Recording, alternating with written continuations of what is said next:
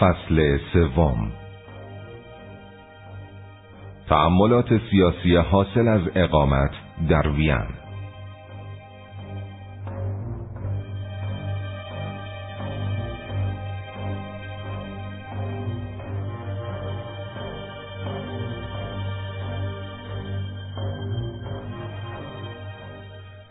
به طور کلی تا پیش از 30 سالگی نباید آشکارا در سیاست شرکت جست. هرچند البته کسانی که استعداد طبیعی همراه با توانایی‌های سیاسی فوق‌العاده دارند از این حکم مستثنا هستند، یا دست کم این نظر من تا امروز است.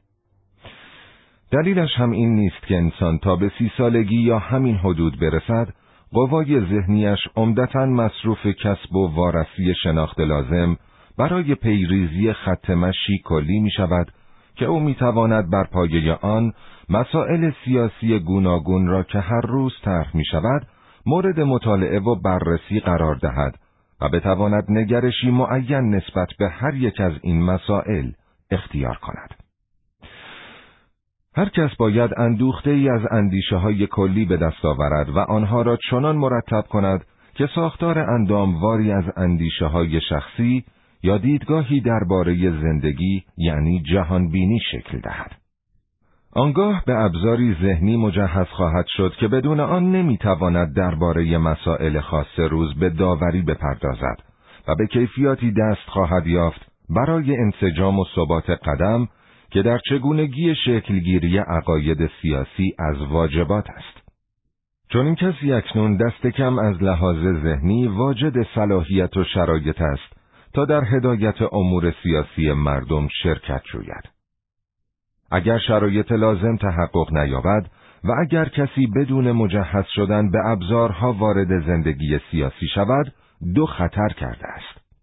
در وهله نخست ممکن است در جریان رویدادها دریابند که موضعی که در اصل در قبال پاره‌ای از مسائل اساسی اتخاذ کرده اشتباه بوده است. در این صورت یا باید موضع پیشین خود را کنار بگذارد یا آنکه برخلاف شناخت بهتر و حکمت بالغتر خود و پس از آن عقل و اعتقاداتش ثابت کردند که موضعش دفاع ناپذیر است، همچنان به آن موضع بچسبد. اگر موضع خود را کنار بگذارد، در موقعیت شخصی دشواری گرفتار می آید. زیرا با کنار گذاشتن موضعی که تاکنون بدان پایبند بوده است، آدمی ناهمساز و نامنسجم جلوه می کند و نباید انتظار داشته باشد که پیروانش مانند گذشته به رهبری او وفادار بمانند. و در مورد پیروان نیز باید گفت که آنان تغییر سیاست و خط مشی رهبر خود را به آسانی حمل بر نبود قوه داوری ذاتی در شخصیت و منش می کنند. افزون بر این تغییر موضع در مقابل کسانی که رهبر پیش از این به مخالفت با آنان برخاسته بود، در هواداران و پیروان احساس ناراحتی معینی را موجب می شود. و اگر گزینه دوم را اختیار کند که امروز به کرات اتفاق می افتد، آنگاه اظهارات عمومی رهبر دیگر اعتقاد راسخ شخصی او را پشت سر خود ندارد. و هر قدر میزان آن بیشتر باشد، دفاع او از آرمانهایش میان تهی‌تر و سطحی‌تر خواهد بود.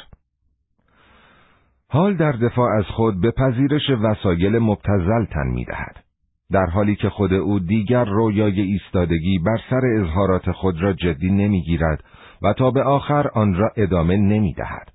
زیرا هیچ کس در دفاع از چیزی جان نمی‌دهد که آن را باور ندارد.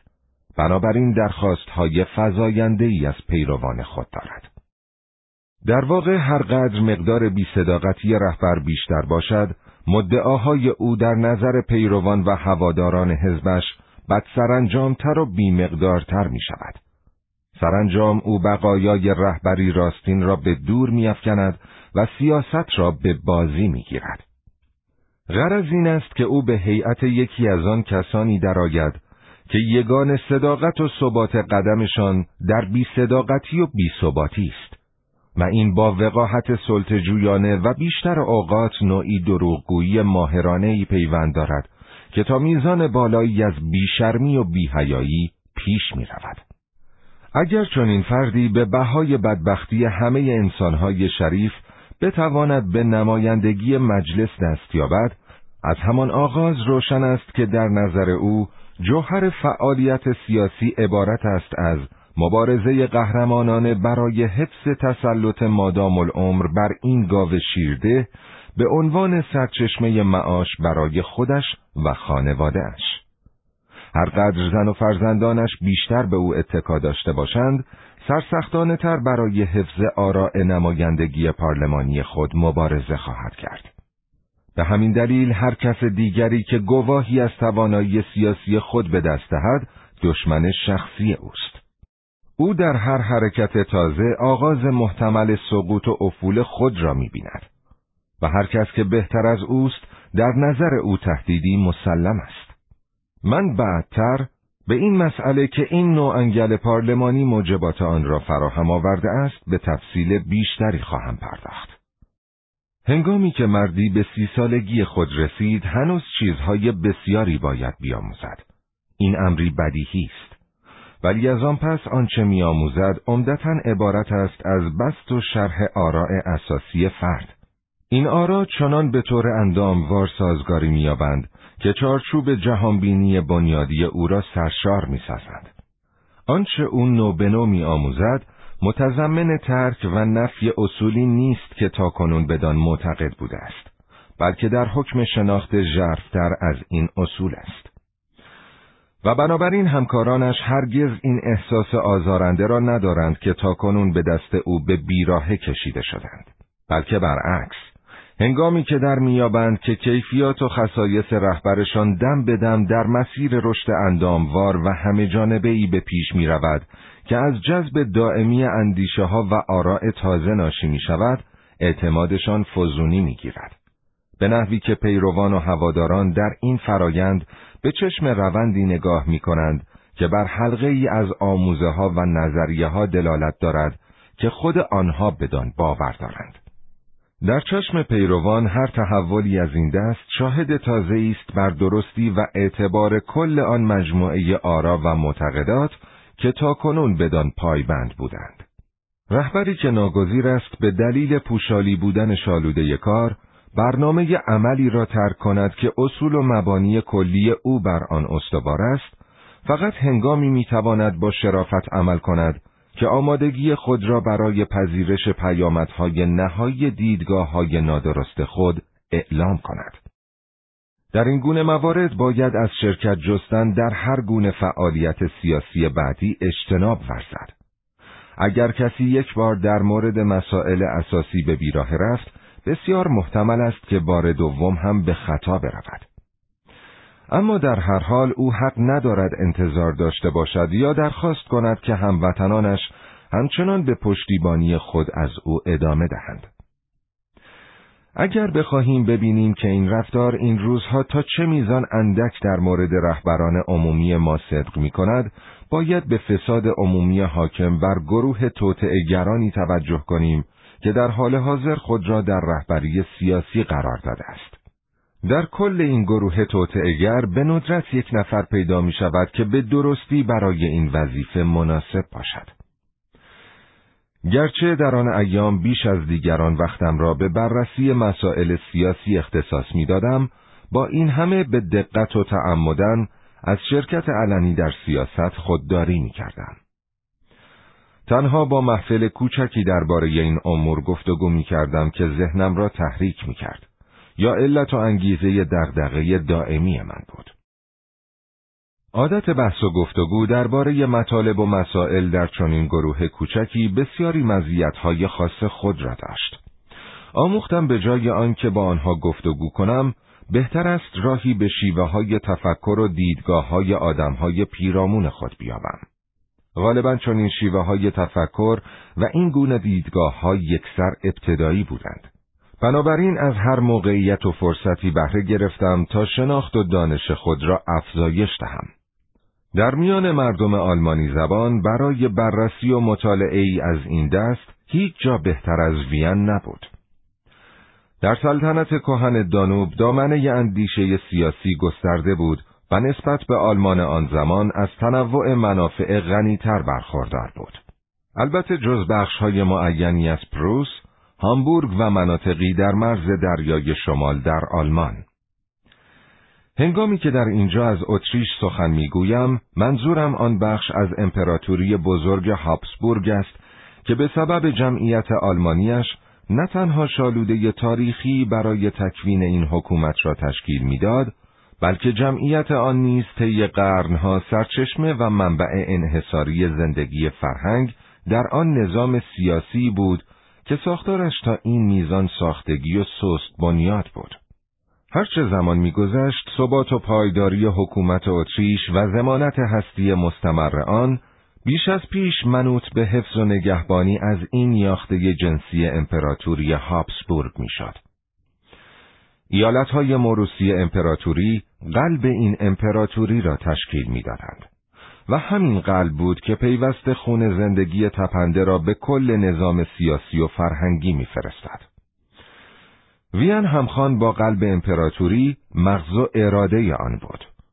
آن زمان وین نمودی از خود به جلوه می آورد که آدمی را بر آن می داشت که آن را چون ملکه‌ای تکیه زده بر اریکه در نظر آورد که نفوذ و تأثیر مقتدرانش این ملغمه در همجوش ملیت‌های ساکن در طیف هابسبورگ را متحد می کند. زیبایی تابناک پایتخت سبب می شد که نشانه‌های غم‌انگیز تباهی و کرم‌خوردگی پیرانه‌ای را که حکومت در کل به نمود می‌آورد به فراموشی بسپارید. گرچه امپراتوری به سبب تعارض هولناک میان ملیت‌های گوناگون از درون سست و زهوار در رفته بود، جهان خارج به ویژه آلمان فقط آن تصویر دوست داشتنی را از این شهر می‌دید. این توهم بسیار بزرگتر بود، زیرا در آن زمان چنین می‌نمود که وین به برترین اوج شکوه و حشمت خود رسیده است. چنین می‌نمود که در زیر نظارت شهرداری که مهر راستین نبوغ اجرایی را بر پیشانی داشت، این شهر احترام‌انگیز، شاهنشین امپراتوران امپراتوری کهن، به دوران مجد و شکوه جوانی خود بازگشته است. واپسین آلمانی بزرگی که از میان صفوف این مردم برخاسته بود که مارک شرقی را به صورت مستعمره آلمان درآورده بود، به معنای رسمی کلمه سیاستمدار نبود. با این همه این دکتر لوگز در نقش خود در مقام شهردار پایتخت امپراتوری و امپراتور نشین، تقریباً در همه عرصه‌های شهردارانه، خواه اقتصادی و خواه فرهنگی، به چنان دستاوردهایی دست یافته بود که قلب سراسر امپراتوری با قوت و نیروی تازه‌ای می‌تپید. بدینسان ثابت کرد که نسبت به دیپلمات‌های کذایی آن دوره، سیاستمداری بسیار بزرگتر است. این واقعیت که این نظام سیاسی اقوام و نژادهای ناهمگون که اتریش نامیده میشد سرانجام در هم خواهد شکست، شاهدی بر ناتوانی و بیکفایتی سیاسی عنصر آلمانی در مارک شرقی کهن نبود. فروپاشی امپراتوری اتریش نتیجه یک موقعیت محال بود. 10 میلیون نفر نمیتوانند قوام کشوری 50 میلیونی متشکل از ملیت‌های مختلف و زندانی را حفظ کنند، مگر آنکه شرایط لازم معینی در دسترس باشد، در عین حال که هنوز زمانی باقی باشد که بتوان آن را مغتنم شمرد. هر آلمانی اتریشی راه‌های بسیار معظمی برای اندیشیدن دارد. او که به زیستن در یک امپراتوری بزرگ خو گرفته است، احساس می کند که در چنین موقعیتی وظیفه‌ای خطیر بر عهده دارد. او یگان عضو کشور و دولت اتریش است که به فراتر از مرزهای سرزمینهای محدودی که به تاج و تخت اتریش تعلق دارد نظر می کند و تمامی مرزهای اروپا را پیش چشم دارد. در واقع هنگامی که دست سرنوشت او را از سرزمین آبا و اجدادی مشترک جدا ساخت، کوشید زمام مسئولیت خطیری را که بر عهده‌اش افتاده بود به دست گیرد. این وظیفه این بود که برای آلمانی اتریشی‌ها آن میراث فرهنگی را حفظ کند که پیشینیانشان از راه پیکارهای بیشمار در اصل از چنگ شرق بیرون کشیده بودند. باید به یاد داشت که آلمانی اتریشی‌ها نمی‌توانستند قدرت تقسیم نشده و یک پارچه خود را صرف این کوشش کنند، زیرا قلب‌ها و مغزهای گل‌های سرسبد آنها پیوسته به سوی اقوام و خویشانشان در سرزمین مادری برمیگشت، چنان که فقط بخشی از توانشان باقی میماند تا در کشور به کار گرفته شود. افق ذهنی هر آلمانی اتریشی نسبتاً گسترده بود. منافع تجاری آنها تقریباً هر بخشی از این امپراتوری ناهمگن را در بر می‌گرفت. تقریباً هدایت همه اقوام مهم در دستان او بود. در بیشتر بخشها کارشناسان فنی مهم و کارمندان دولتی را در دسترس دولت قرار می‌داد. او تا جایی که تجارت خارجی عرصه فعالیت و کنترل یهودیان نبود، متولی تجارت خارجی بود و عنصر آلمانی اتریشی منحصراً نمودار چسب قوام بخش سیاسی و نگهدارنده دولت بود. وظایف نظامی او عنصر آلمانی اتریشی را فراتر از مرزهای محدود وطن اصلی خود می برد. اگرچه سربازی که به خدمت نظام درآمده است، ممکن است به هنگی بپیوندد که از عنصر آلمانی تشکیل یافته است، خود هنگ ممکن است در هرزگوین و نیز وین یا گالیسیا استقرار یابد. افسران ارتش‌های هابسبورگ همچنان آلمانی بودند و نیز چنین بود عنصر مسلط در شاخه‌های بالاتر دستگاه دولت. هنر و علم در دستان آلمانی‌ها بود. گذشته از آثار هنری مبتذل جدید که به آسانی ممکن بود دستپخت فلان قبیله سیاه پوست باشد، تمامی الهام‌های اصیل هنری از بخش آلمانی جمعیت امپراتوری سرچشمه می‌گرفت. در موسیقی، معماری، مجسمه سازی و نقاشی، وین به فراوانی کل این سلطنت دوگانه را تأمین می‌کرد و هرگز به نظر نمی‌رسید که این سرچشمه جوشان خشک شدنی باشد. سرانجام عنصر آلمانی بود که تعیین کننده جهتگیری سیاست خارجی بود، گرچه شمار اندکی از مجارستانی‌ها نیز در این عرصه فعال بودند. با این همه مساعی برای نجات وحدت کشور محکوم به شکست بود، زیرا پیش شرط‌های لازم موجود نبود.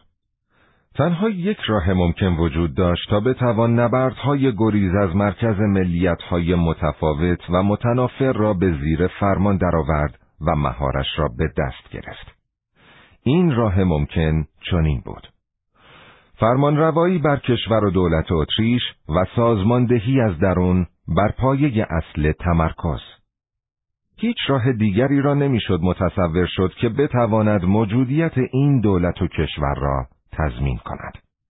هر چند وقت یک بار که این حقیقت آشکار میشد، وقفه‌های روشنی در مراتب بالای هیئت حاکم سر برمی آورد. ولی یا به زودی فراموش میشد یا آنکه تعمداً نادیده گرفته میشد، زیرا برای تحقق عملی آن باید بر دشواری‌هایی فائق می آمدند. هر طرحی که قرار بود هدف خود را فدرالی تر کردن امپراتوری قرار دهد، ناگزیر بی تأثیر از آب در می آمد، زیرا هیچ قدرت مرکزی نیرومندی وجود نداشت که بتواند در درون دولت قدرت کافی را به کار بندد تا عناصر مجموعه فدرال را گرد هم نگه دارد. در این مورد باید به یاد داشت که اوضاع در اتریش بسیار متفاوت با اوضاعی بود که دولت آلمان به زعامت بیسمارک را متمایز می ساخت. آلمان فقط با یک مشکل روبرو بود و آن مسئله دگرگون ساختن سنت‌های سیاسی محض بود، زیرا سراسر آلمان دوره بیسمارک دارای یک شالوده فرهنگی مشترک و عام بود. امپراتوری آلمان فقط در بردارنده اعضای یک نژاد یا قوم بود، البته به استثناء چند اقلیت خارجی کوچک. شرایط جمعیت شناسی در اتریش کاملا معکوس بود. به استثناء مجارستان، هیچ سنت سیاسی در هیچ یک از کشورهای گوناگون پیوسته به امپراتوری وجود نداشت که دارای گذشته و تاریخی بزرگ باشد. اگر هم وجود داشت، یا سیل زمان همه آثار آن را پاک کرده بود، یا دست کم آن را تیره و تار و کدر کرده بود. افزون بر این عصر دوره‌ای بود که اصل ملیت خواهی رو به اوج و اعتلا بود و این پدیده غرایز و احساسات ملی را در کشورهای گوناگون به هم پیوسته زیر فرمان خاندان هابسبورگ بیدار کرده بود. مهار کردن حرکات این نیروهای ملی که به تازگی سر برآورده بودند دشوار می‌نمود، زیرا که در مجاورت مرزهای سلطنت دوگانه دولت‌های ملی جدیدی سر برآورده بودند که مردمانشان دارای همان ریشه نژادی یا خویشاوندی بودند که ملیت‌هایی که امپراتوری هابسبورگ را تشکیل می‌دادند. دولت‌های جدید توانایی داشتند که نفوذی به مراتب بیش از عنصر آلمانی اعمال کنند. حتی وین نیز نمی‌توانست برای مدتی طولانی در این کشاکش ایستادگی کند. هنگامی که بوداپست به یک کلان شهر تبدیل شد، رقیبی سر برآورد که رسالتش نه کمک به فراهم نگه داشتن بخش‌های دور از هم و متفاوت امپراتوری، بلکه فقط تقویت و استحکام یک بخش بود. ظرف مدت کوتاهی پراگ از نمونه بوداپست پیروی کرد و بعدتر نوبت به لمبرگ، لیباخ و دیگر شهرها رسید.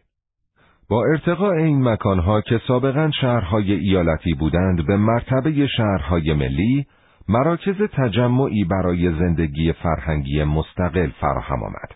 از این رهگذر غریزه‌های ملی محلی شالوده‌های معنوی به دست آوردند و از آنجا به سلطه‌ای ژرف‌تر بر من دست یافتند. ناگزیر زمانی فرا می رسید که منافع جزئی این کشورهای گوناگون به مراتب نیرومندتر از منافع مشترک و عام امپراتوریشان میشد. همین که این مرحله فرا رسید، سرنوشت اتریش محتوم بود.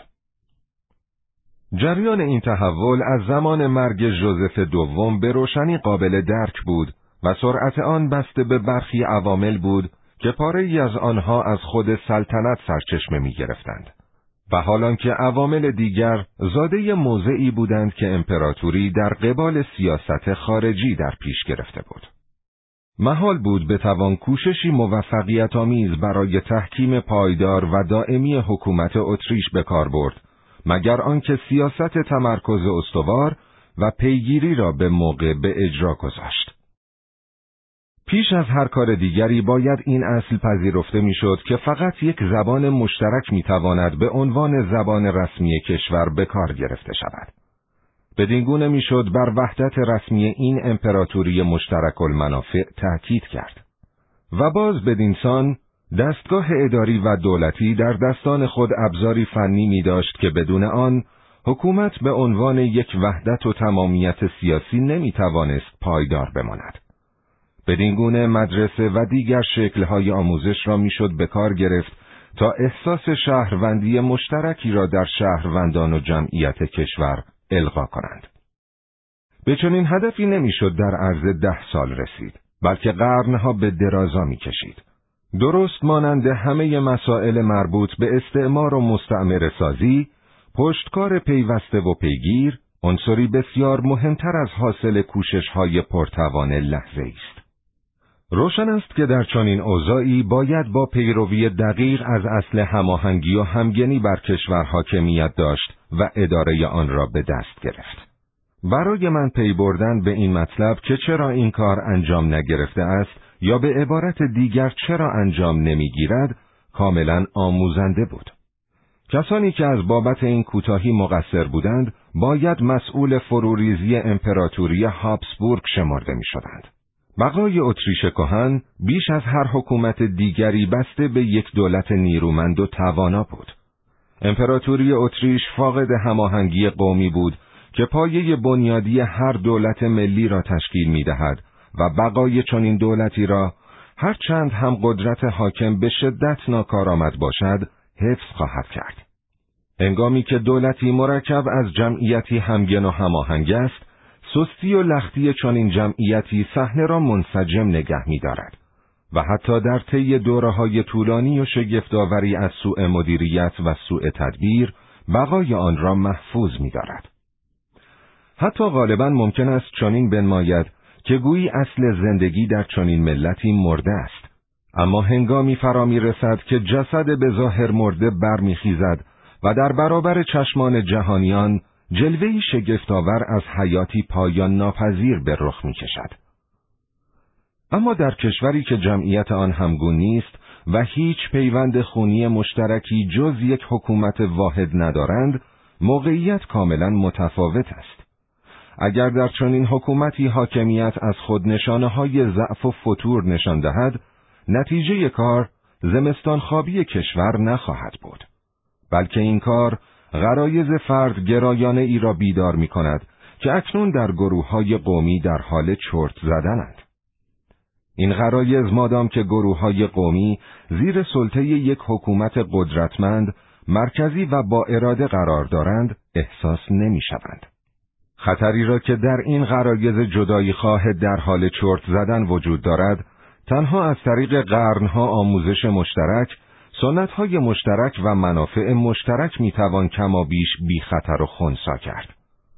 هر قدر این حکومت‌ها جوانتر باشند، بقای آنها بیشتر وابسته به توانایی قدرت حکومت مرکزی است. اگر شالوده این گونه دولت‌ها فقط به خاطر کار یک شخصیت قدرتمند یا رهبری نابغه باشد، در بسیاری از موارد همین که بنیادگذار از میان برود، این دولت‌ها فرو می‌پاشند. زیرا هر قدر هم که او بزرگ باشد، به تنهایی ایستادگی کرده است.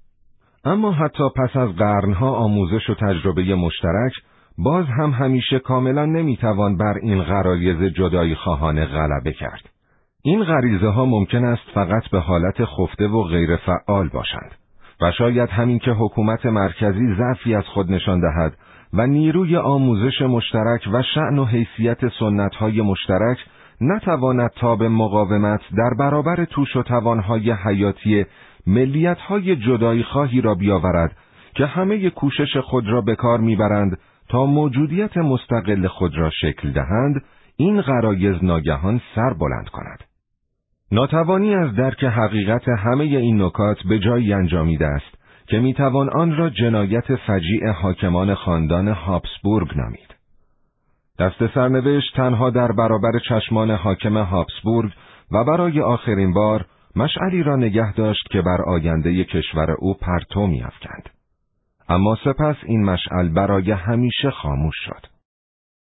یوزف دوم، امپراتور رومی ملت آلمان، هنگامی که دریافت خاندانش به یکی از دورترین مرزهای امپراتوریش انتقال یافته و زود خواهد بود روزی که دودمانش واژگون شود و بر اثر اختلافها و ستیزه‌های قومیت‌ها و ملیت‌ها در گرداب غرق شود، مگر آنکه در آخرین لحظه کاری صورت بگیرد که بتوان بر پیامدهای ناشی از خطای اسلاف خود غلبه کند، آکنده از تشویش و نگرانی فزاینده شد.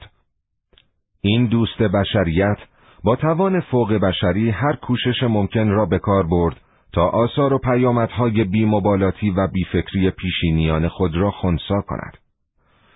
او کوشید ظرف 10 زیانی را ترمیم کند که طی قرنها به وجود آمده بود.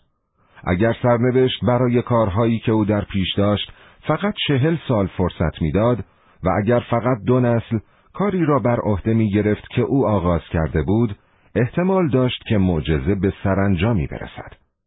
اما هنگامی که او پس از 10 سال حکومت با تن و روحی در هم شکسته درگذشت، کار و وظیفه‌اش نیز همراه او به قعر گور رفت و در کنار او در کاپوسین کریپت به خواب ابدی رفت و دیگر هرگز نشانی از بیداری از خود نشان نداد.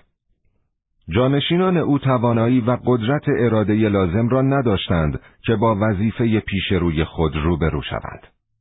هنگامی که نخستین نشانه‌های یک دوران انقلابی جدید در اروپا نمایان شد، قومگرایان به تدریج این آتش را در سراسر اتریش پراکندند و هنگامی که آتش پیوسته و بیوقفه بالا گرفت، نه تنها شرایط اجتماعی یا سیاسی، بلکه نیروهایی به شعله‌های آن دامن زدند که در آرزوها و امیال ناسیونالیستی گروه‌های قومی گوناگون ریشه داشتند.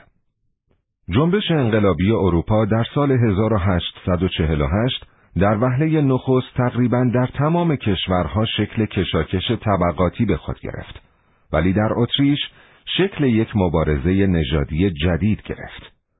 از آنجا که آلمانی اتریشی‌ها خواستگاه‌های این جنبش را فراموش کردند، یا شاید هم در آغاز از درک آن ناتوان بودند و سپس در قیام انقلابی شرکت جستند، سرنوشت خود را رقم زدند.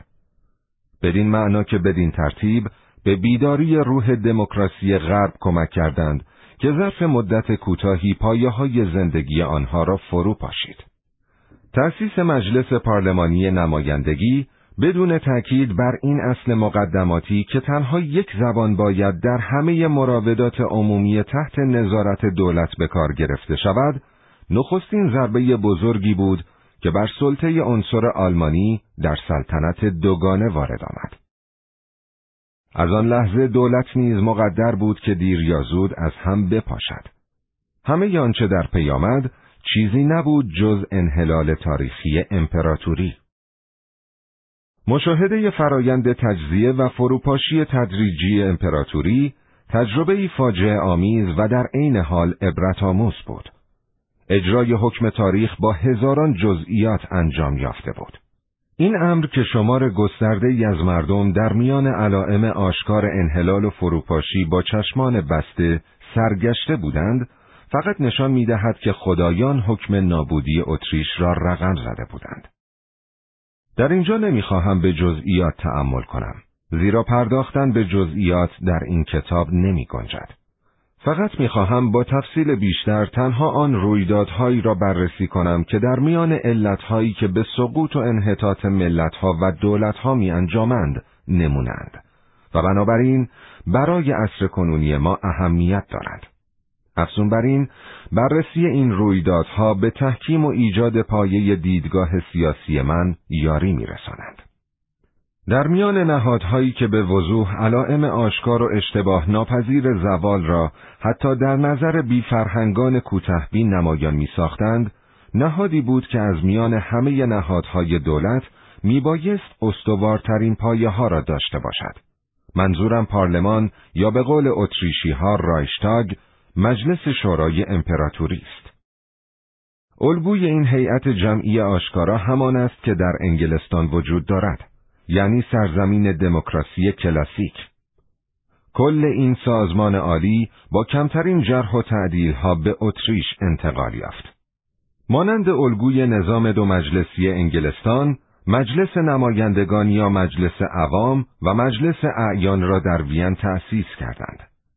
این دو مجلس از لحاظ شکل عمارت تا حدودی با هم تفاوت داشتند. هنگامی که بری این کاخها یا به قول ماها این مجلسها را در ساحل رود تیمز بنا کرد، می توانست برای منبع الهام کار خود به تاریخ امپراتوری انگلستان نظر کند. او در آن تاریخ مواد و مصالح کافی یافت تا 1200 کاو، تاقچه دیوارکوب و ستونهای بنای با شکوه خود را پر و تزیین کند. مجسمه ها، تندیس ها و نقاشی های او مجلس اعیان را آراست و معابد مجلس عوام به شکوه و افتخار ملت تقدیم شد. در همین جا بود که وین با نخستین مشکل روبرو شد. هنگامی که هنسن، معمار دانمارکی، آخرین لچکی کاخ مرمرین را تکمیل می کرد که در آن قرار بود هیئت جدید نمایندگان مردم جمع شوند، ناچار شد برای تعبیه طرح تزیینی خود برای موضوعهای مورد نظر به معماری جهان کلاسیک باستان رو کند. این مرقد نمایشی دموکراسی غربی به مجسمه‌ها و تصویرهای سیاستمداران و فیلسوفان یونانی و رومی آراسته شد، چنان که گویی غرض از آن نوعی نماد طنز و طیبت بود.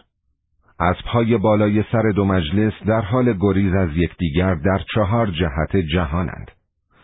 برای نوع فعالیت‌هایی که در 4 دیواری این ساختمان انجام می‌گیرد، هیچ نمادی بهتر از این نمی‌شد یافت. ملیت‌ها با هر نوع تجلیل و بزرگداشت تاریخ اتریش در تزیینات این بنا مخالفت می‌ورزیدند و تأکید داشتند هر گونه تمجید از تاریخ اتریش در حکم اهانت به آنها و تحریک احساس ملیت هاست. همین قضیه در آلمان روی داد که در آنجا نیز رایشتاگ که به دست والوت ساخته شد تا غرش توپ‌ها در جنگ جهانی به صدا در نیامد به مردم آلمان تقدیم نشد و پس از آن بود که بر کتیبه‌ای به مردم پیشکش شد. هنوز 21 سالم نشده بود که به این کاخ در فراترنسرینگ وارد شدم تا به نطق مجلس نمایندگان گوش بسپارم. این نخستین تجربه در من احساسی از نفرت عمیق برانگیخت. من همواره از پارلمان نفرت داشتم، اما نه فی نفسه به عنوان یک نهاد. کاملا برعکس. به عنوان کسی که به آرمانهای آزادی سیاسی احترام می‌گذارد، حتی نمی‌توانستم شکل دیگری از دولت را تصور کنم. بنابراین در پرتو نگرشی که به خاندان هابسبورگ داشتم، فکر این که هر گونه دیکتاتوری را شکلی ممکن از دولت بدانم، در حکم جنایتی بر ضد آزادی و عقل و منطق می‌شمردم. میزانی از تحسینی که نسبت به پارلمان بریتانیا داشتم به شکلگیری این عقیده کمک کرد. من سرشار از احساس تحسین بودم، ولی تقریباً بدون هیچ آگاهی از تأثیری که در سالهای جوانی از طریق خواندن روزنامه‌ها در من نفوذ کرده بود، نمی‌توانستم به طرفةالعینی این تحسین را به دور افکنم. شیوه شرافتمندانه‌ای که مجلس عوام انگلستان به واسطه آن وظیفه خود را انجام می‌داد، سخت مرا تحت تأثیر قرار می‌داد و این عمدتاً به یمن کلمات درخشانی بود که مطبوعات اتریشی به مدد آن این رویدادها را گزارش می‌کردند.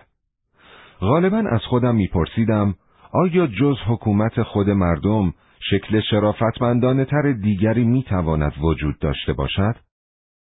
اما همین ملاحظات انگیزه‌های مرا برای دشمنی با پارلمان اتریش تشکیل بخشید. شکلی که در اینجا حکومت پارلمانی از خود می‌نمود، دون شأن نمونه اصلی بزرگ آن بود. ملاحظاتی که در ادامه می‌گویم، نگرش مرا تحت تأثیر قرار داد.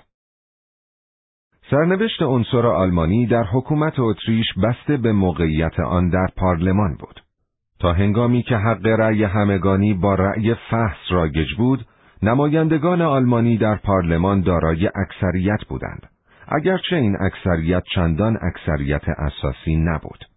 این وضع مایه نگرانی بود، زیرا هنگامی که پای مسائل ملی در میان بود، نمیشد به جناح سوسیال دموکراتیک عنصر آلمانی تکیه کرد. در مسائلی که برای عنصر آلمانی مایه دغدغه خاطر جدی بود، سوسیال دموکرات ها همیشه موضع ضد آلمانی در پیش می گرفتند، زیرا از این هراس داشتند که پیروان و هواداران خود را در دیگر گروه های ملی از دست بدهند. درست در همان هنگام، پیش از رواج حق رأی همگانی، دیگر حزب سوسیال دموکرات را نمیشد حزبی آلمانی شمرد. عرضه حق رأی همگانی حتی نقطه پایانی بر سلطه صرفاً عددی عنصر آلمانی بود. اکنون راه برای آلمانی زدایی بیشتر دولت اتریش هموار شده بود.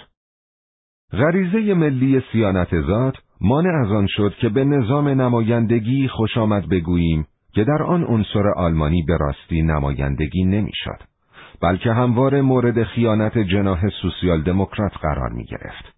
با این همه، تمامی این مسائل و بسیاری از مسائل دیگر کاستی‌ها و نقص‌هایی بود که نمیشد آن را به خود نظام پارلمانی، بلکه باید به ویژه به دولت اتریش نسبت داد. من همچنان بر این باور بودم که اکثریت آلمانی میتوانستند به هیئت نمایندگی بازگردند. مادام که دولت کهن اتریش میتوانست به حیات خود ادامه دهد، هیچ توجیهی برای مخالفت با چنین نظام پارلمانی وجود نداشت. زمانی که نخستین بار وارد آن تالارهای مقدس و جنجالی شدم، نگرش کلی من چنین بود. در نظر من آنان فقط به سبب زیبایی خیره کننده و تابناک آن عمارت شکوهمند مقدس بودند. اعجابی یونانی در خاک آلمان. اما چندی نگذشت از منظره نفرت انگیزی که پیش چشمانم می‌گذشت به خشم آمدم. چند صد نماینده در اینجا گرد آمده بودند تا درباره مسئله‌ای به بحث و گفتگو بپردازند که دارای اهمیت اقتصادی بسیار بود و هر نماینده حق داشت حرف خود را بزند. همون یک روز تجربه کافی بود تا خوراکی برای چند هفته اندیشیدن برای من فراهم آورد. سطح فکری مباحثه ها کاملا پایین بود. گاه مباحثه کنندگان حرفهایی می‌زدند که ابداً قابل فهم نبود. چند نفری از حاضران نه به آلمانی، بلکه فقط به زبانها یا گویشهای اسلاوی خود سخن می‌گفتند. بدین گونه اکنون فرصتی یافته بودم تا آنچه را که تاکنون از طریق روزنامه‌ها می‌خواندم با گوشهای خودم بشنوم. توده آشفته‌ای از آدم‌ها و همه در حال تکان دادن سر و دست و در حال فریاد زدن بر سر یکدیگر، همراه با پیرمرد ترحم‌انگیزی که زنگی را به صدا در می‌آورد و کوشش جنون‌آمیزی می‌کرد تا با التماس و درخواست ترغیب و هشدارهای غلاظ و شداد مجلس را به آرامش فرا بخواند. از خندیدن نمی‌توانستم خودداری کنم. چند هفته بعد بار دیگر به دیدن مجلس رفتم. این بار مجلس تصویری یکسر متفاوت از خود به نمایش گذاشت، طوری که مشکل میشد باور کرد که این مجلس جای سابق است. تالار عملاً خالی بود. مجلسیان در اتاقهای طبقه پایین به خواب رفته بودند. تنها چند نماینده در جاهای خود بودند و از فرط ملال خمیازه میکشیدند. یک نفر داشت سخنرانی پر اهن و طلوپی میکرد. قائم مقام رئیس مجلس در صندلی لمیده بود. هنگامی که به اطراف خود نظر میکرد، کاملا آشکار بود که احساس ملال میکند. آن وقت بود که به طور جدی به کل این قضیه اندیشیدم. هر وقت فراغت داشتم به پارلمان میرفتم و در سکوت اما به دقت تمام به نظاره این نمایش می ایستادم. تا جایی که میشد فهمید سخنرانان چه میگویند، به بحث‌هایشان گوش می‌سپردم و به بررسی ویژگی‌های کمابیش قابل فهم این نمایندگان منتخب ملیت‌های گوناگون می‌پرداختم که در مجموع این دولت در همجوش را تشکیل می‌دادند. یک سال مشاهده خاموش کافی بود تا عقاید پیشین مرا درباره خصیصه ذاتی این نهاد پارلمانی دگرگون یا به کلی نابود کند. حالا دیگر فقط صرفاً مخالف شکل انحراف یافته اصل نمایندگی پارلمانی در اتریش نبودم. ابداً. بلکه دیگر برایم محال بود که اصلاً خود این نظام را بپذیرم. تا آن زمان بر این باور بودم که کاستی‌های مصیبت آور پارلمان اتریش به سبب نبود اکثریت آلمانی است. اما حالا پی می بردم که خود این نهاد در ذات و شکل خود نادرست است. مسائلی چند در ذهنم شکل گرفت.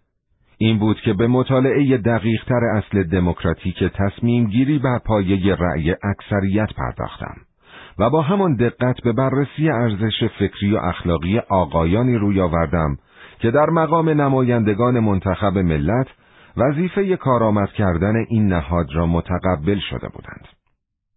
بنابراین از قضا توانستم در آن واحد هم خود این نهاد و هم افراد تشکیل دهنده آن را بشناسم. و این شد که ظرف چند سال تصویری روشن و زنده از نوع میانگین پدیده‌ای در ذهنم نقش بست که تحسین شده ترین پدیده عصر ماست و او کسی نیست جز نماینده پارلمان. تصویری که در آن هنگام از او در ذهنم شکل گرفت عمیقاً در ضمیرم حک شد و از آن پس دست کم از جهت مبانی و کلیات هرگز تغییری در آن حاصل نشد. بار دیگر این درس‌های عبرت که از متن زندگی واقعی گرفته شده بود، مرا از گرفتار شدن در چنگ نظریه‌ای که در نگاه نخست در نظر بسیاری از مردم بسیار جذاب و وسوسه انگیز می‌نمود، هرچند که خود این نظریه نشانی از انحطاط انسانی است، نجات بخشید. دموکراسی، آنگونه که امروزه در اروپای غربی معمول است، پیشاهنگ مارکسیسم است. در واقع مارکسیسم را بدون دموکراسی نمیتوان تصور کرد. دموکراسی پرورشگاهی است که در آن مارکسیسم با سیل آفت جهانی میتواند رشد و گسترش یابد. رواج پارلمانتاریسم دموکراسی کثافت و آتشی را سقط کرد که در هر حال چنین مینماید که آتش خلاق و فروزان آن رو به افول نهاده است. از سرنوشت سپاسگزارم که هنگامی که هنوز در وین به سر می بردم، مرا متوجه این مسئله کرد. زیرا اگر در آن هنگام در آلمان می بودم، به آسانی فقط راه حلی سطحی و میانتوهی می یافتم.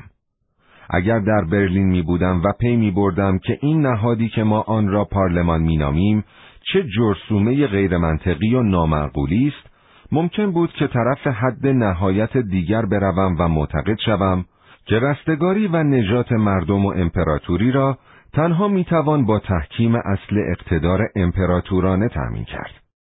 چنانکه بسیاری از مردم بی هیچ دلیل درستی اعتقاد دارند. کسانی که این باور را داشتند، گرایش‌های زمانی خود را تشخیص نمی‌دادند و چشم خود را بر آمال و آرزوهای مردم بسته بودند. در اتریش به این آسانی‌ها نمی‌توان گمراه شد. در آنجا محال بود بتوان خطا پشت خطا مرتکب شد. اگرچه پارلمان بی ارزش و بی لیاقت بود، اما خاندان هابسبورگ بدتر از آن بود، یا حتی ذره‌ای بهتر از پارلمان نبود. مسئله با رد و انکار نظام پارلمانی حل نمی‌شد، زیرا بیدرنگ این پرسش پیش می‌آمد که بعد چه؟ ابطال و برانداختن پارلمان وین به سپردن تمامی قدرت در دستان خاندان هابسبورگ می‌انجامید. به نظر من به ویژه تصور این امر هم ناممکن بود. چون این مسئله در مورد اتریش به ویژه مسئله دشواری بود، ناچار هنگامی که هنوز کاملا جوان بودم، تمام و کمال و با دقت بیشتر به مبانی و کلیات سراسر این مسئله پرداختم که در مواردی شاید به این همه جامعیت نیازی نبود. جنبه ای از وضع که در وهله نخست نمایانترین تأثیر را بر من گذاشت و دلایلی برای تأمل و اندیشه جدی به دست داد، نبود آشکار و نمایان هر گونه مسئولیت فردی در هیئت نمایندگان مجلس بود. پارلمان لایحه‌ها یا احکامی را از تصویب می‌گذراند که ممکن است ویرانگرترین پیامدها را در پی داشته باشد، اما هیچ کس مسئولیتی در قبال آن نداشت. از هیچ کس نمی‌توان حساب کشید، زیرا بیگمان نمی‌توان گفت که هیئت دولت هنگامی پس از پدید آوردن فاجعه‌ای استعفا می‌دهد، می‌تواند مسئولیت خود را وانهد. یا آیا می‌توانیم بگوییم که هنگامی که ائتلاف جدید شکل می‌گیرد یا مجلس منحل می‌شود، این مسئولیت کاملاً به کناری نهاده می‌شود؟ آیا اصل مسئولیت جز به معنای مسئولیت هر شخص معین است؟ آیا اصلاً به راستی امکان دارد که از رهبران دولت پارلمانی برای هیچ گونه عملی که ریشه در آرزوها و امیال کل توده نمایندگان دارد و تحت دستورها یا فرمانهای آنها انجام گرفته حساب پس کشید؟ آیا به جای پروراندن اندیشه‌ها و طرح‌های سازنده، کار سیاستمدار در این خلاصه می شود که اسبابی فراهم آورد که کله آن کله پوک‌ها پروژه او را درک کنند؟ آیا وظیفه او این است که از این جماعت چاپلوسی و التماس کند تا مشاوره سخاوتمندانه خود را به او اعطا کنند؟ آیا این هم از واجبات است که سیاستمدار باید دارای استعداد اقناعی باشد که متناسب با توانایی سیاستمدار برای تصور اقدامات سیاسی بزرگ و اجرای آن باشد؟ آیا اگر سیاستمداری نتواند در مجلسی اکثریت آرا را به سود سیاستهای خود به دست آورد که خود از روی تصادفی گرد هم آمده‌اند که ناشی از نظام انتخاباتی است که همیشه هم با صداقت و درستی اداره نمی شود، واقعاً سیاستمدار ناشایست و بی‌لیاقتی است؟ آیا تاکنون موردی پیش آمده است که چنین مجلسی چنان که شایسته و بایسته است، یک مفهوم بزرگ سیاسی را پیش از عملی شدن این مفهوم ارزیابی کرده باشد و بزرگی آن به دلیل موفقیتش به اثبات رسیده باشد؟ آیا در این جهان حرکت خلاقانه نابغه جماعت همیشه نوعی اعتراض بر سستی و لختی توده ها نیست؟ آیا اگر سیاستمدار نتواند با چرب زبانی نظر کثیری از مجلسیان را به سود سیاستهای خود جلب بکند، چه باید بکند؟ آیا باید بنا به ملاحظاتی اجماع این جماعت را بخرد؟ یا آیا هنگامی که با حماقت لجوجانه همشهریان و همکاران خود روبرو می شود، باید از به پیش بردن اقداماتی اجتناب ورزد که به اعتقاد او برای حیات ملت ضرورت حیاتی دارد؟ باید کنار بکشد یا در قدرت بماند؟ آیا در چنین اوضاع و احوالی آدم باجنم خود را با تضادی میان بینش سیاسی خودش از یک سو و صداقت اخلاقی یا به بیان روشن‌تر احساس صداقت و درستکاری خود از سوی دیگر مواجه نمی بیند؟ در کجا باید خط فارق میان تکلیف سیاسی و شرف فردی را ترسیم کنیم؟ آیا هر رهبر واقعی و اصیل نباید فکر تقلیل دادن خود به سطح یک تاجر و دلال سیاسی را محکوم کند؟ و از سوی دیگر، آیا هر تاجر و دلالی نباید به وسوسه بیفتد که سیاست بازی پیشه کند؟ زیرا که به عینه می‌بیند که مسئولیت نهایی هرگز شخصا متوجه او نیست، بلکه بر عهده توده درهم گمنامی است که هرگز نمیتوان او را از بابت اعمالش مورد مؤاخذه قرار داد؟ آیا اصل حکومت از طریق اکثریت عددی لزوماً به انهدام اصل رهبری نمی انجامد؟ آیا کسی پیدا می شود که صادقانه باور داشته باشد که پیشرفت بشری از ذهن مختلط اکثریت سرچشمه می گیرد و نه از مغز شخصیت فردی؟ یا آنکه آیا می توان مسلم گرفت که برای آینده تمدن بشری قادر خواهد بود که این اصل را به عنوان شرط بقا کنار بگذارد؟ اما اگر احتمالاً چنین نباشد، آیا امروز بیش از هر وقت دیگری در گذشته مغز و ذهن خلاق ضروری نیست؟ اصل پارلمانی واگذاشتن قدرت قانونگذاری به تصمیم اکثریت اصل اقتدار فردی را نفی می کند و سهمیه عددی مغزهای گمنام و عادی را به جای آن می نشاند. این کار مغایر اصل اریستوکراتیک یا اشرافی گرایی است که قانون بنیادی طبیعت است. اما البته باید به یاد داشته باشیم که در این عصر منحط که در آن به سر میبریم، لازم نیست که اصل اریستوکراتیک در بیش از 10,000 نفر جای گیرد. کسانی که مطبوعات یهودی را می‌خوانند، نفوذ مخرب این نهاد پارلمانی را نمی‌توانند به آسانی تشخیص دهند، مگر آنکه خواننده آموخته باشد که چگونه مستقل بیندیشد و خود به وارسی واقعیات بپردازد. این وضع در وهله نخست مسبب هجوم توده‌وار آدم‌های میانمایه به عرصه سیاست است. کسی که از کیفیات واقعی رهبری برخوردار است، در مواجهه با چنین پدیده‌ای وسوسه می‌شود که از شرکت در زندگی سیاسی خودداری ورزد. زیرا در این اوضاع و احوال، موقعیت نه برای کسی که دارای ظرفیت سیاستمداری سازنده، بلکه برای کسانی آماده است که توانایی آن را دارند که به سود اکثریت چانه بزنند. بنابراین این موقعیت برای مغزهای کوچک جذابیت دارد و از این رو این جماعت را جلب می‌کند. هر قدر دیدگاه ذهنی یک دلال سیاسی محدودتر و هر قدر دانش و شناخت او اندکتر باشد، محاسبه او از مایه سیاسیش درست‌تر است و بنابراین در هر حال مایل است که قدردان نظامی باشد که خواهان نبوغ خلاقه یا حتی استعداد بالا نیست، بلکه طالب زیرکی حیله‌گرانه است که یک منشی شهری کارآمد را از آب در می‌آورد. در واقع او این نوع حیله‌گری حقیر را بیش از نبوغ سیاسی امثال پریکلس ارج می‌نهد.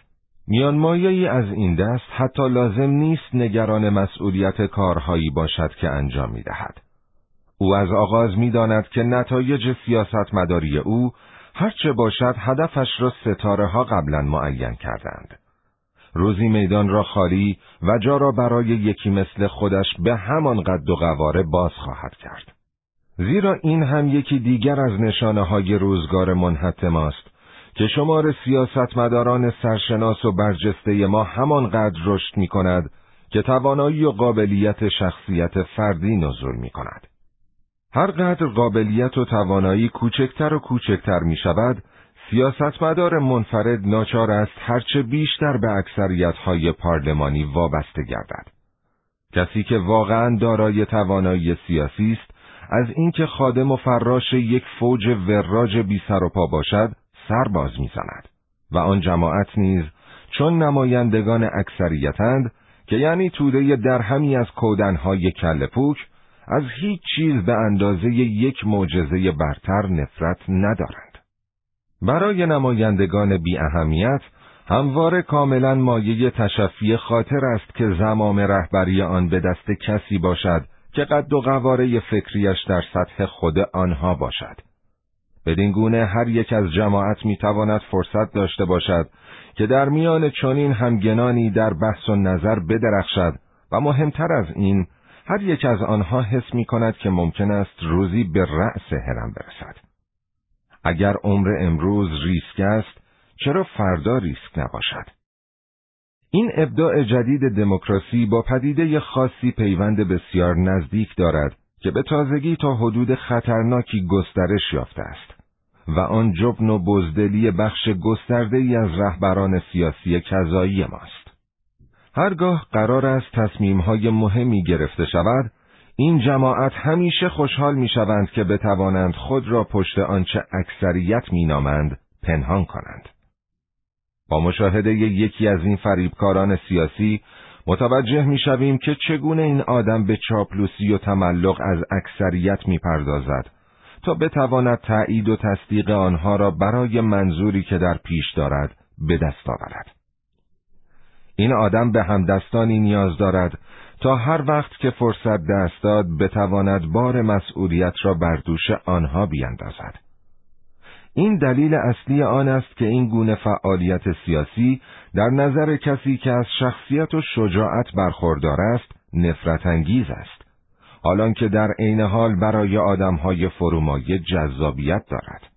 زیرا کسی که مایل نیست مسئولیت اعمال و کردار خود را بپذیرد، اما همیشه می‌کوشد زیر پوششی پنهان شود، باید میان نابکاران و اراذل و اوباش طبقه بندی شود. اگر قرار باشد رهبر ملی از میان طبقه پایین سیاستمداران به عرصه برسد، پیامدهای زیانبار به زودی خود را نمایان خواهند ساخت. در آن صورت هیچ کس جرأت ندارد که قدمی قاطع بردارد. همه کس به سوء استفاده و ناسزا و آبروریزی تسلیم خواهند شد تا رهبر دل و جرأتی پیدا کند تا موضعی قاطع بگیرد و بدین گونه هیچ کس باقی نخواهد ماند که در صورت لزوم به پشتیبانی از یک خط مشی مصممانه موقعیت و شغل خود را به خطر بیندازد. حقیقتی را که همواره باید مد نظر قرار داد این است که اکثریت هرگز نمیتواند جای انسان را بگیرد. اکثریت نه تنها نمودار حماقت و نادانی، بلکه همچنین جبن و بزدلی است. و همان گونه که 100 کله پوک توانایی برابری با یک مرد خردمند را ندارند، به همین گونه نیز 100 ترسو قادر به اجرای هیچ گونه خط مشی عملی سیاسی نیستند که قدرت اخلاقی و بردباری داشته باشد. هر اندازه که بار مسئولیت بر دوش هر رهبر سبکتر باشد، تعداد کسانی بیشتر است که به رغم میانمایگی تأسف‌آورشان احساس می‌کنند ندایی می‌شنوند که از آنها می‌خواهد که توش و توان فناناپذیر خود را در اختیار ملت قرار دهند. این جماعت چنان صبر و قرار را از کف دادند که نمی‌توانند منتظر نوبت خود بمانند. آنها در صفی طولانی به انتظار ایستادند و با درد و غم کسانی را شماره می‌کنند که جلوی آنها ایستادند و ساعتها را یکی یکی می‌شمارند تا بلکه سرانجام نوبتشان برسد. این جماعت هر تغییری را در کارکنان اداره‌ای که امید و آرزوی آنها متوجه آن است زیر نظر می‌گیرند و از بابت هر رسوایی و فضاحتی که موجب شود یکی از این آرزومندان تشنه لب منتظر از صف حذف شود سپاسگزارند. اگر کسی مدتی طولانی به میز اداری خود بچسبد، این جماعت این کار را تقریباً نقض آشکار تفاهم مقدسی می‌دانند که بر همبستگی متقابلشان استوار است. خشمگین می‌شوند و آرام نمی‌شوند تا آنکه این آدم بی ربط و بی ملاحظه سرانجام از مسند خود رانده شود و مجبور گردد که جای گرم و نرم و راحت خود را در اختیار عموم بگذارد. بعد از آن است که او دیگر کمتر وقتی دارد که به فرصت دیگری دست یابد. معمولاً این قبیل نشانده ها که مجبور به ترک منصب خود شده اند، دوباره خود را به صف انتظار می کشند، مگر آنکه اعتراضها و پرخاشهای دیگر آرزومندان آنها را از میدان بدر کند. نتیجه همه این اوضاع این است که در چنین کشور و دولتی توالی تغییرات ناگهانی در موقعیت‌ها و مناصب دولتی و ادارات دولتی در کل تأثیری بسیار دلهره‌آور و نگران کننده دارد که هنگامی که بحرانی سخت در می‌گیرد می‌تواند به آسانی به مصیبت بیانجامد. هرگاه که دست سرنوشت فرصت یابد تا مرد لایقی را در موقعیت رهبری جای دهد، نه تنها آدم‌های نادان و بی‌لیاقت می‌توانند قربانی شرایط پارلمانی شوند، بلکه رهبر حقیقی نیز می‌تواند به اندازه دیگران، اگر نه بیشتر، از این وضع صدمه ببیند.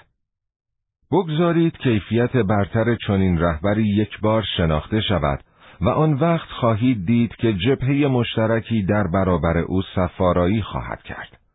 به ویژه اگر آن رهبر، اگرچه از صفوف آنها نیامده است، دچار عادت درآمیختن با این احمق‌های مشهور در سطح خودشان شود.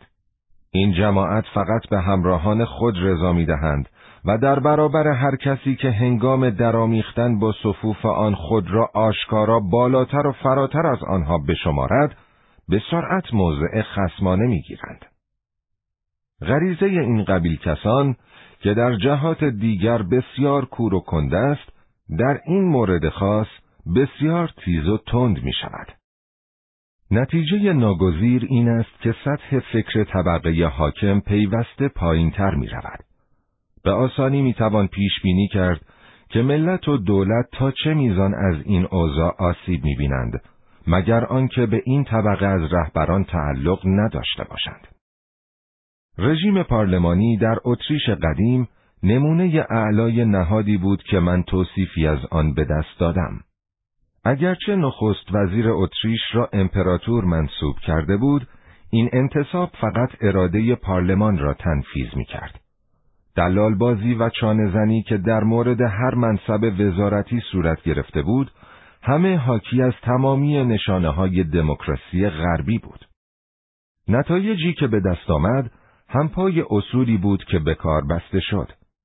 فاصله‌های میان جایگزینی یک نفر با نفر دیگر به تدریج کوتاه‌تر شد و سرانجام در یک دوی امدادی وحشیانه پایان گرفت.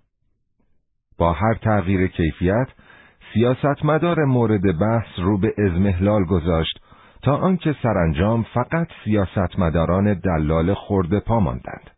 در این گونه اشخاص، کیفیات سیاستمداری مطابق زرنگی و مهارتی که به وسیله آن پشت سر هم ائتلاف تشکیل می‌دادند، سنجیده و ارزش گذاری می‌شد. به عبارت دیگر، بر حسب مهارت و کارکشتگی آنها در سر هم کردن و جوش دادن پسترین معامله‌های سیاسی سنجیده می‌شد که یگانه نوع فعالیت سیاسی در خور ذوق و استعداد این نمایندگان است. در این قلمرو شهر وین مکتبی بود که تأثیر گذارترین نمونه‌ها و سرمشق‌ها را عرضه می‌کرد. ویژگی دیگری مانند ویژگی‌هایی که پیش از این از آن سخن گفتم، نظر مرا کاملاً به خود جلب کرد. ناهمسازی میان استعدادها و دانش و بینش این نمایندگان مردم از یک سو و از سوی دیگر، ماهیت وظایفی بود که این جماعت باید با آن مواجه می‌شدند. خواه ناخواه، نمیتوان به طور جدی به دیدگاه فکری محدود و کوتاه‌بینانه این نمایندگان منتخب از هر ملیت و گروهی اندیشه نکرد و نمیتوان از تأمل و ژرف‌اندیشی درباره روش‌های خودداری ورزید که به کمک آنها این چهره‌های شریف در زندگی عمومی ما برای نخستین بار کشف شده بودند. پس مطالعه و بررسی دقیق در شیوهی که به مدد آن استعدادهای واقعی این حضرات وقف خدمت به کشورشان شده بود، خالی از ارزش نبود. به عبارت دیگر، تحلیل دقیق روش و روال فنی فعالیت‌های این جماعت بیفایده نبود. هر اندازه که کل نمایش زندگی پارلمانی بیش از پیش رو به ویرانی می‌گذاشت، بیشتر می‌شد در ساختار درونی آن نفوذ کرد و به بررسی کارکرد افراد و اصول این نظام با حال و هوای عینیتی بیرحمانه پرداخت. در واقع بسیار ضروری است که در مطالعه و بررسی نهادی که پشتیبانانش در هر جمله و عبارتی چنان از عینیت داد سخن می‌دهند که انگار عینیت یگان شالوده بررسی و داوری است، باید با دقت تمام با عینیت رفتار کرد. اگر کسی به مطالعه رفتار این حضرات و قوانین زندگی توانفرسای آنها بپردازد، نتایج شگفت‌آور خواهد بود. اگر با دقت و عینیت به مطالعه اصل پارلمانی بپردازیم، هیچ اصلی نیست که به اندازه این اصل این همه ناشیانه از آب درآید. در بررسی خود از اصل پارلمانی می توانیم از روش‌هایی که بر طبق آنها انتخابات نمایندگان انجام می گیرد و نیز شیوه‌هایی که این نمایندگان را بر مسند می نشاند و عنوانهای تازه‌ای به آنها ارزانی می کند صرف نظر کنیم.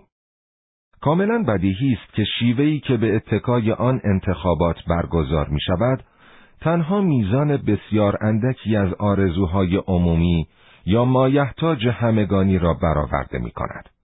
زیرا هر کس که به درستی به ارزیابی تعقل سیاسی توده ها بپردازد، به آسانی مشاهده می کند که این تعقل آنقدر رشد نکرده است که بتواند آنها را توانا سازد تا با اتکا به خودداوری‌های سیاسی کلی در ذهن خود شکل دهند یا مردانی را انتخاب کنند که بتوانند لایق به تحقق رساندن افکار و آراء خود در عرصه عمل باشند. هر تعریفی که از اصطلاح افکار عمومی به دست دهیم، تنها بخش بسیار کوچکی از آن از تجربه شخصی یا بینش فردی نشأت می‌گیرد. بخش بزرگتر به اصطلاح افکار عمومی زاده شیوه‌ای است که بر اساس آن مطالب عمومی از طریق نظامی به شدت تأثیرگذار و پایدار از اطلاعات به مردم عرضه می شود. در زمینه مذهبی، اقرار به ایمان مذهبی عمدتاً نتیجه آموزش است، حالان که آرزوی دینی خود در آموزش روح به سر می برد. به همین ترتیب نیز عقاید سیاسی توده ها نتیجه نهایی نفوذهایی است که به طور نظاممند بر احساسات و تعقل انسان به وسیله روشی اعمال می شود که گاهی با دقت و مراقبت باور نکردنی به کار بسته می شود.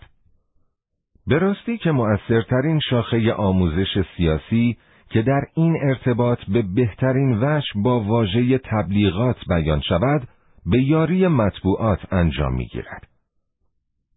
مطبوعات وسیله عمده‌ای است که در فرایند روشنگری سیاسی به کار گرفته می شود و برای بزرگسالان و افراد بالغ نوعی مدرسه است. با این حال، این فعالیت آموزشی در دستان دولت نیست، بلکه در چنگال قدرت‌هایی است که تا حدودی دارای شخصیتی فرومایه و پستند. هنگامی که در وین هنوز مردی جوان بودم، از فرصت‌هایی برخوردار بودم تا مردانی را بشناسم که صاحب این دستگاه آموزش و تعلیم توده ها بودند و نیز کسانی را شناختم که به این دستگاه خوراک فکری می‌رساندند. در آغاز هنگامی که دریافتم چه وقت اندکی لازم است تا صرف این قدرت بزرگ خطرناک درون دولت شود تا عقیده معینی را در میان توده مردم رواج دهند، به راستی دچار حیرت شدم و متوجه شدم که برای این کار اراده و اعتقاد واقعی عامه مردم غالباً به کلی سوء تعبیر و تحریف می شود. تنها چند روز طول می کشید تا مطبوعات فلان مسئله جزئی و مضحک را به مسئله‌ای بدل کنند که دارای اهمیت ملی است، حالان که مسائل مهم و حیاتی یا یکسر نادیده گرفته می شدند یا از منظر و توجه مردم ربوده و پنهان می شدند. مطبوعات با هنر جادویی خود موفق می شدند طی چند هفته نامها و چهره‌هایی را از هیچ و پوچ از کلاه جادو بیرون بیاورند و این گونه جلوه می دادند که تمام امیدها و آرزوهای بزرگ مردم و توده ها بسته به نام هاست. و چنین بود که می توانستند این نامها را محبوب تر از نام هر مرد لایق و توانایی بکنند که می توانست امیدوار باشد در یک عمر دراز به آن دست یابد. همه این امور به رغم این واقعیت روی میداد که چنین نامهایی کاملا ناشناخته بودند و در واقع تا همین 1 ماه پیش که مطبوعات با بزک و تزیین آنها را به خورد خلق الله بدهند، هرگز نامشان هم به گوش کسی نرسیده بود. در عین حال چهره‌های قدیمی و محک خورده و امتحان پس داده عالم سیاست و دیگر قلمروهای زندگی به سرعت برق و باد از حافظه عمومی به وادی فراموشی سپرده می‌شدند. یعنی در واقع از نظر آنها مرده بودند، هرچند که در واقع هنوز ساق و سالم بودند و از قدرت بدنی کامل بهره داشتند. یا گاه به گاه چنین مردانی به چنان زشتی مورد اهانت قرار می گرفتند که گویی به زودی نامهاشان به عنوان نمادهای نمایان بدترین اشرار در منظر عمومی قرار می گیرد. به منظور ارزیابی درست نفوذ واقعاً خطرناک و زیانآوری که مطبوعات می توانند اعمال کنند، باید به بررسی این روش رسوای یهودی پرداخت که به وسیله آن آدمهای شریف و صدیق به گند و کثافت و لجن کشیده می شدند و به شکل توهینها و افتراهای پست و از صدها و صدها نقطه به طور همزمان، چنان که گویی این همه را فرمولی جادویی فرماندهی می کند. این راهزنان سرگردنه به هر وسیله‌ای چنگ می زدند که می توانست به کار منویات و هدفهایشان بیاید. آنان در داخلی ترین امور خانوادگی دخالت و فضولی می کردند و تا فلان مدرک پیش پا افتاده و بی اهمیت را به چنگ نمی آوردند که با آن می توانستند برای نابودی شهرت و آبروی قربانی خود آن را به کار بگیرند، دست بردار نبودند. اما اگر نتیجه همه این بو کشیدنها و فضولیها این بود که هیچ چیز موهن و تحقیرآمیزی در زندگی خصوصی یا عمومی قربانی کشف نمی کردند، همچنان به فریاد کشیدن و توهین کردن ادامه می دادند و با این باور استوار که بالاخره بعضی از ایرادها و خردگیری‌هاشان ولو 1000 بار رد شده باشد به طرف می چسبد. در بیشتر موارد برای قربانی ناممکن می شد که به دفاع از خود ادامه دهد، زیرا اتهام زننده با چنان تعداد فراوانی از همدستها دست به یکی بود که افتراها و تهمتهایش تا مدت درازی همچنان پژواک می یافت. اما این مفتریان هرگز زیر بار نمی رفتند که دارند از روی انگیزه هایی کار می کنند که بر عموم مردم تأثیر می گذارد یا عوام الناس از این افتراها سر در می آورند. هرگز. اراذلی که معاصران خود را به این شیوه رسوا و شرم‌آور بی‌آبرو می‌کردند، خود را با حاله‌ای از صداقت و درستی قهرمانانه می‌آراستند که جنس آن از لفاظی و چرندیات چاپلوسانه درباره وظایف یک روزنامه‌نگار و ترهاتی از این قبیل بود. هنگامی که این ماهی‌های مرکب در برکه‌های بزرگ در گردهمایی‌ها و همایش‌ها گرد هم جمع می‌شدند، مزخرفاتی درباره نوع خاصی از شأن و شرف که آن را شرف حرفه‌ای روزنامه‌نگار می‌نامیدند، تحویل خلایق می‌دادند. سپس جماعتی که گرد آمده بود به یکدیگر ادای احترام می‌کردند. اینها موجوداتی هستند که بیش از 2/3 آن چیزی را تشکیل می‌دهند که افکار عمومی نامیده می‌شود و از میان کف آن آفرودیت پارلمانی سرانجام سر برمی‌آورد. اگر کسی بخواهد توصیفی کافی و وافی از کل این روند به دست دهد و همه سفسطه‌های میانتهی آن را توصیف کند، باید چندین جلد کتاب بنویسد. اما اگر از جزئیات صرف نظر کنیم و به خود محصول در حین عمل نظر کنیم، به گمان همین خود به تنهایی کافی خواهد بود تا چشمان ساده‌لوح‌ترین و خوش‌باورترین کسان را باز کنند، به گونه‌ای که با نگاه کردن عینی و دقیق به این نهاد، پوچی و یاوگی آن را دریابد. برای پی بردن به این امر که این نابهنجاری و انحراف انسانی همان اندازه زیان‌آور است که پوچ و بی‌معنی، بهترین و آسانترین روش مقایسه پارلمانتاریسم دموکراتیک با دموکراسی آلمانی اصیل است. چشمگیرترین ویژگی شکل پارلمانی دموکراسی این است که چند نفری، بگذارید بگوییم مثلا 100 نفر در ایام اخیر از جمله زنان نیز برای پارلمان انتخاب می‌شوند و از این قدرت برخوردار می‌شوند که در مورد هر چیز و همه چیز داوری کنند. در عمل این کسان هیئت حاکمند، زیرا اگرچه آنها ممکن است هیئت دولت را منصوب کنند که به ظاهر چنین می‌نماید که این هیئت امور دولت را اداره می‌کند، این کابینه یا هیئت دولت از هستی واقعی خاص خود برخوردار نیست. در واقعیت امر، دولت قضایی هیچ کاری نمی‌تواند خلاف اراده مجلس انجام دهد. این دولت را هیچگاه نمی‌توان برای هیچ چیز مؤاخذه کرد، زیرا حق تصمیم گیری نه در اختیار کابینه بلکه بر عهده اکثریت پارلمانی است. کابینه همواره فقط به عنوان مجری اراده اکثریت کار می‌کند.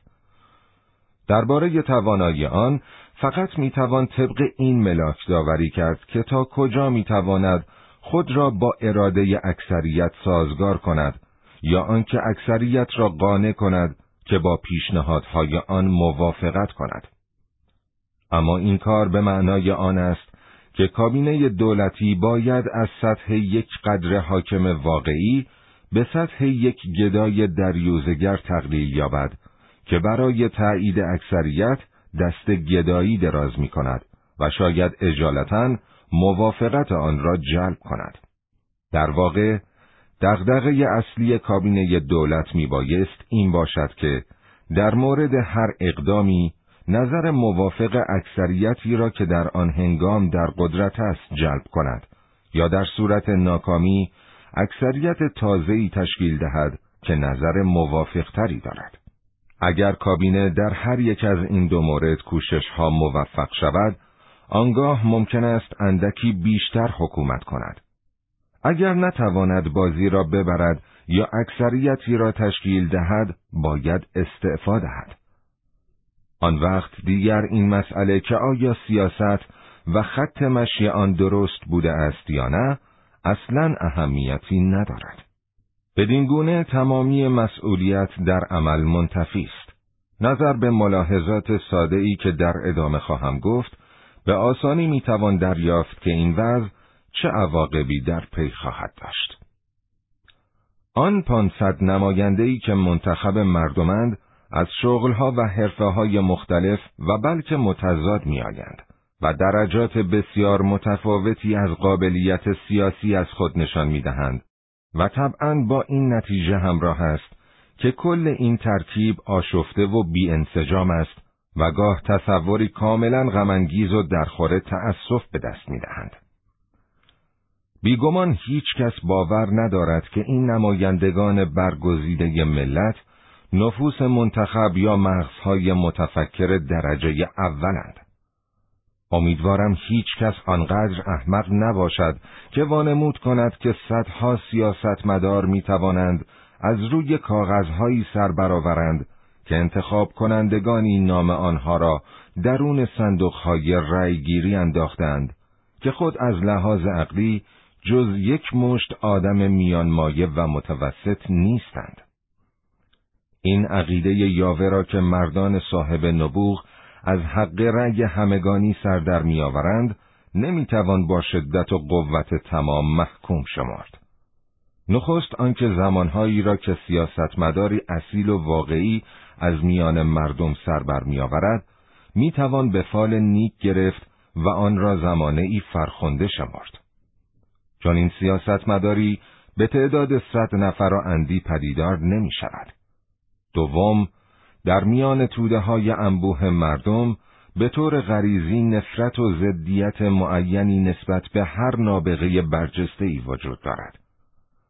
رد شدن شتر از سوراخ سوزن را محتمل‌تر می‌توان دانست تا کشف نابغه‌ای واقعاً بزرگ را از راه انتخابات.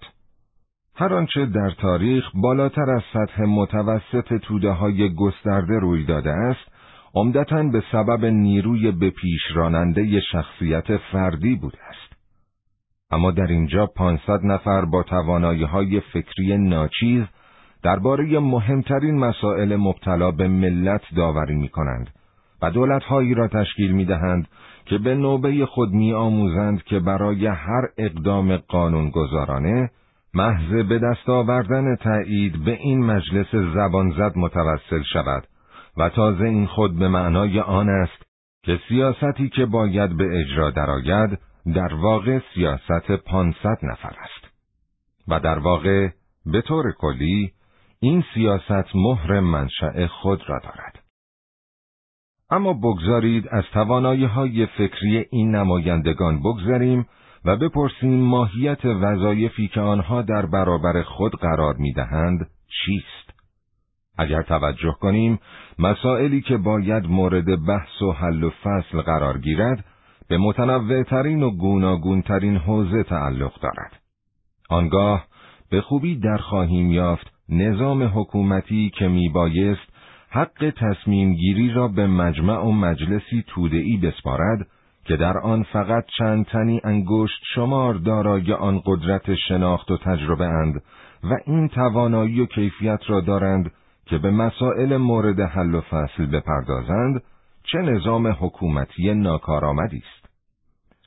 مهمترین اقدامات اقتصادی به کرسی قضاوتی تسلیم می شود که در آن بیش از 1/10 اعضا عناصر و مبادی اقتصادی را مطالعه و تحصیل نکردند. این بدان معناست که اقتدار نهایی بر عهده مردانی واگذار می شود که یکسر فاقد هر گونه آموزش مقدماتی اند که می تواند آن را شایسته و در خور تصمیم گیری درباره مسائل مورد بحث سازد. همین نکته در مورد هر مسئله دیگری نیز مصداق دارد. همواره اکثریتی از مردمان نادان و ناشایستند که در مورد هر اقدامی تصمیم می‌گیرند، زیرا ترکیب این نهاد تفاوت و تنوعی ندارد و حالان که مسائل مورد بحث از متنوع‌ترین و متفاوت‌ترین قلمروهای زندگی عمومی سرچشمه می‌گیرد. تنها هنگامی قضاوتی معقول ممکن خواهد شد که نمایندگان مختلف از قدرت پرداختن به مسائل مختلف برخوردار باشند. تصور اینکه گروه واحدی از آدمها شایسته آن باشند که درباره مسائل مربوط به حمل و نقل و نیز بگذارید بگوییم مسائل مربوط به سیاست تصمیم بگیرند محال است، مگر آنکه هر کدام از آنها نابغه جهانی باشد. ولی می‌دانیم که در هر قرن به ندرت بیش از یک نابغه ظهور می‌کند. در این مورد ما به ندرت هرگز به مغزهای واقعی برمیخوریم، بلکه با مدعیانی طرفیم که همان اندازه کوته فکرند که خودبین و متکبرند. این بدترین روسپیان فکری. به همین علت است که حضرات محترم و شریف در بحث و نظر و تصمیم گیری درباره مسائلی که اقتضای پرزحمت‌ترین بررسی‌ها را حتی از جانب مغزهای بزرگ دارد، چون این سبکسرند و تلون مزاجی از خود نشان می‌دهند. اقداماتی که برای بقای آینده ملت و دولت از اهمیت فوری و مهم برخوردار است، در فضایی شکل می‌بندد و مورد بحث قرار می‌گیرد که بیشتر در خور میز قمار است. در واقع هم قماربازی حرفه‌ای به مراتب مناسبتر است برای این حضرات تا تصمیم گیری درباره سرنوشت مردم. البته بی‌انصافی است اگر فرض کنیم که هر عضوی در چنین پارلمانی از چنین حس اندکی از مسئولیت برخوردار است. چنین امری محال است.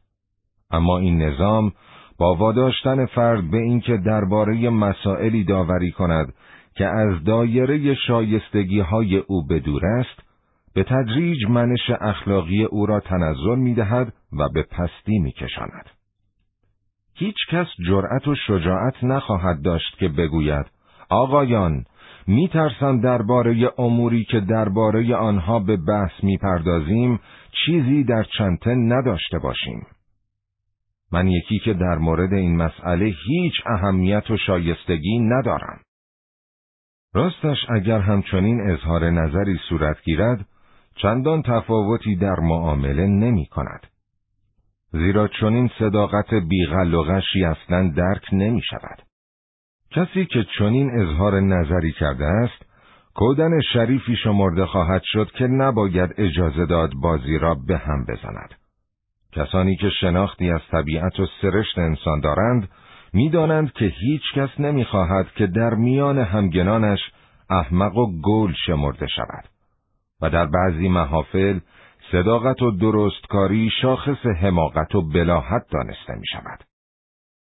بدین گونه است که چه بسا انسانی ذاتاً درستکار، همین که به نمایندگی مجلس برگزیده می‌شود، سرانجام بر اثر نیروی اوضاع و احوال اغوا می‌شود که به رفتاری کلی تن در دهد که به خودی خود شرم‌آور و به معنای خیانت به اعتماد عمومی است. این احساس که در صورتی هم که فرد از شرکت در یک تصمیم گیری معین خودداری ورزد، نگرش او کوچکترین تغییری در موقعیت نمی‌دهد، هر گونه احساس شأن و شرف را که گاه می‌تواند وجدان افراد را برانگیزد، نیست و نابود می‌کند. سرانجام راه دیگر آن است که نماینده درستکار در قانع کردن خود به این که به هیچ وجه بدترین آدم گروه نیست، موفق می‌شود و پی می‌برد که با شرکت در یک عمل مشخص می‌تواند از وقوع کاری بدتر جلوگیری کند. در نگاه نخست این استدلال به نظر درست می‌نماید. اما سپس پرسشی دیگر پیش می‌آید و آن این است که چرا 500 نفر انتخاب می‌شوند حال آنکه فقط چند نفر دارای هوشمندی و عقلی هستند که برای پرداختن به مسائل مهمتر لازم است؟ زیرا هدف نظام دموکراسی پارلمانی مدرن ما این نیست که مجلسی از نمایندگان هوشمند و مطلع فراهم آورد، به هیچ وجه، بلکه هدف فراهم آوردن مشتی آدم هیچکار و حقیر است که از جهت دیدگاه‌های خود متکی به دیگرانند و اینکه هر قدر هر فرد کوتاه‌بین‌تر باشد، هدایتش آسان‌تر است. این یگانه راهی است که طی آن خط مشی حزبی را مطابق معنای شرارت‌آمیز این اصطلاح در دنیای امروز میتوان به مرحله اجرا گذاشت و تنها با این روش است که برای عروسک گردان که مهار واقعی را در دست دارد، این امر میسر می شود که در تاریکی باقی بماند، به طوری که هرگز نمیتوان شخص او را به خاطر اعمالش مورد مؤاخذه قرار داد. زیرا در این اوضاع و احوال هیچ یک از تصمیم‌های اتخاذ شده فرقی هم ندارد که این تصمیم‌ها در سرنوشت ملت به طور کلی تا چه میزان میتواند مصیبت بار باشد. این تصمیمات را نمیتوان متوجه فردی دانست که همه کس میداند که او نابغه شریری است که مسئول کل این قضیه است. تمامی مسئولیت بر دوش کل حزب میافتد، اما در عمل هیچ مسئولیت واقعی باقی نمیماند، زیرا مسئولیت فقط از وظیفه و تکلیف فردی سرچشمه میگیرد و نه از اجبارها و ابرامهایی که بر عهده مجمعی پارلمانی از وراجهای میانتویی میافتد. نهاد پارلمانی آدمها را از میان قماشی جلب میکند که به حیوان گورکن شبیهند. از هوای تازه و نور گریزانند. هیچ آدم درستکاری که آماده است تا مسئولیت شخصی اعمال خود را به گردن بگیرد، جلب چنین نهادی نمی شود. به همین سبب است که این نوع خاص از دموکراسی به ابزار دست آن نژادی تبدیل شده است که به خاطر هدفهای درونی که می‌خواهد به آن دست یابد، باید از روشنایی و هوای تازه تن بزند. چنان که همیشه چنین کرده است و همیشه چنین خواهد کرد. تنها یک یهودی میتواند به ستایش از نهادی بپردازد که به اندازه خود او فاسد و دروغگوست. در نقطه مقابل این نوع دموکراسی، دموکراسی آلمانی را داریم که دموکراسی راستین است. زیرا در دموکراسی آلمانی رهبر آزادانه برگزیده می شود و ناچار است تمامی مسئولیت اعمال و کردار و خطاهای خود را بپذیرد. مسائلی که باید بدان پرداخت به رأی اکثریت گذاشته نمی شود، بلکه فرد است که در مورد آنها تصمیم میگیرد و فرد به عنوان ضمانت مسئولیت خود در قبال این تصمیمات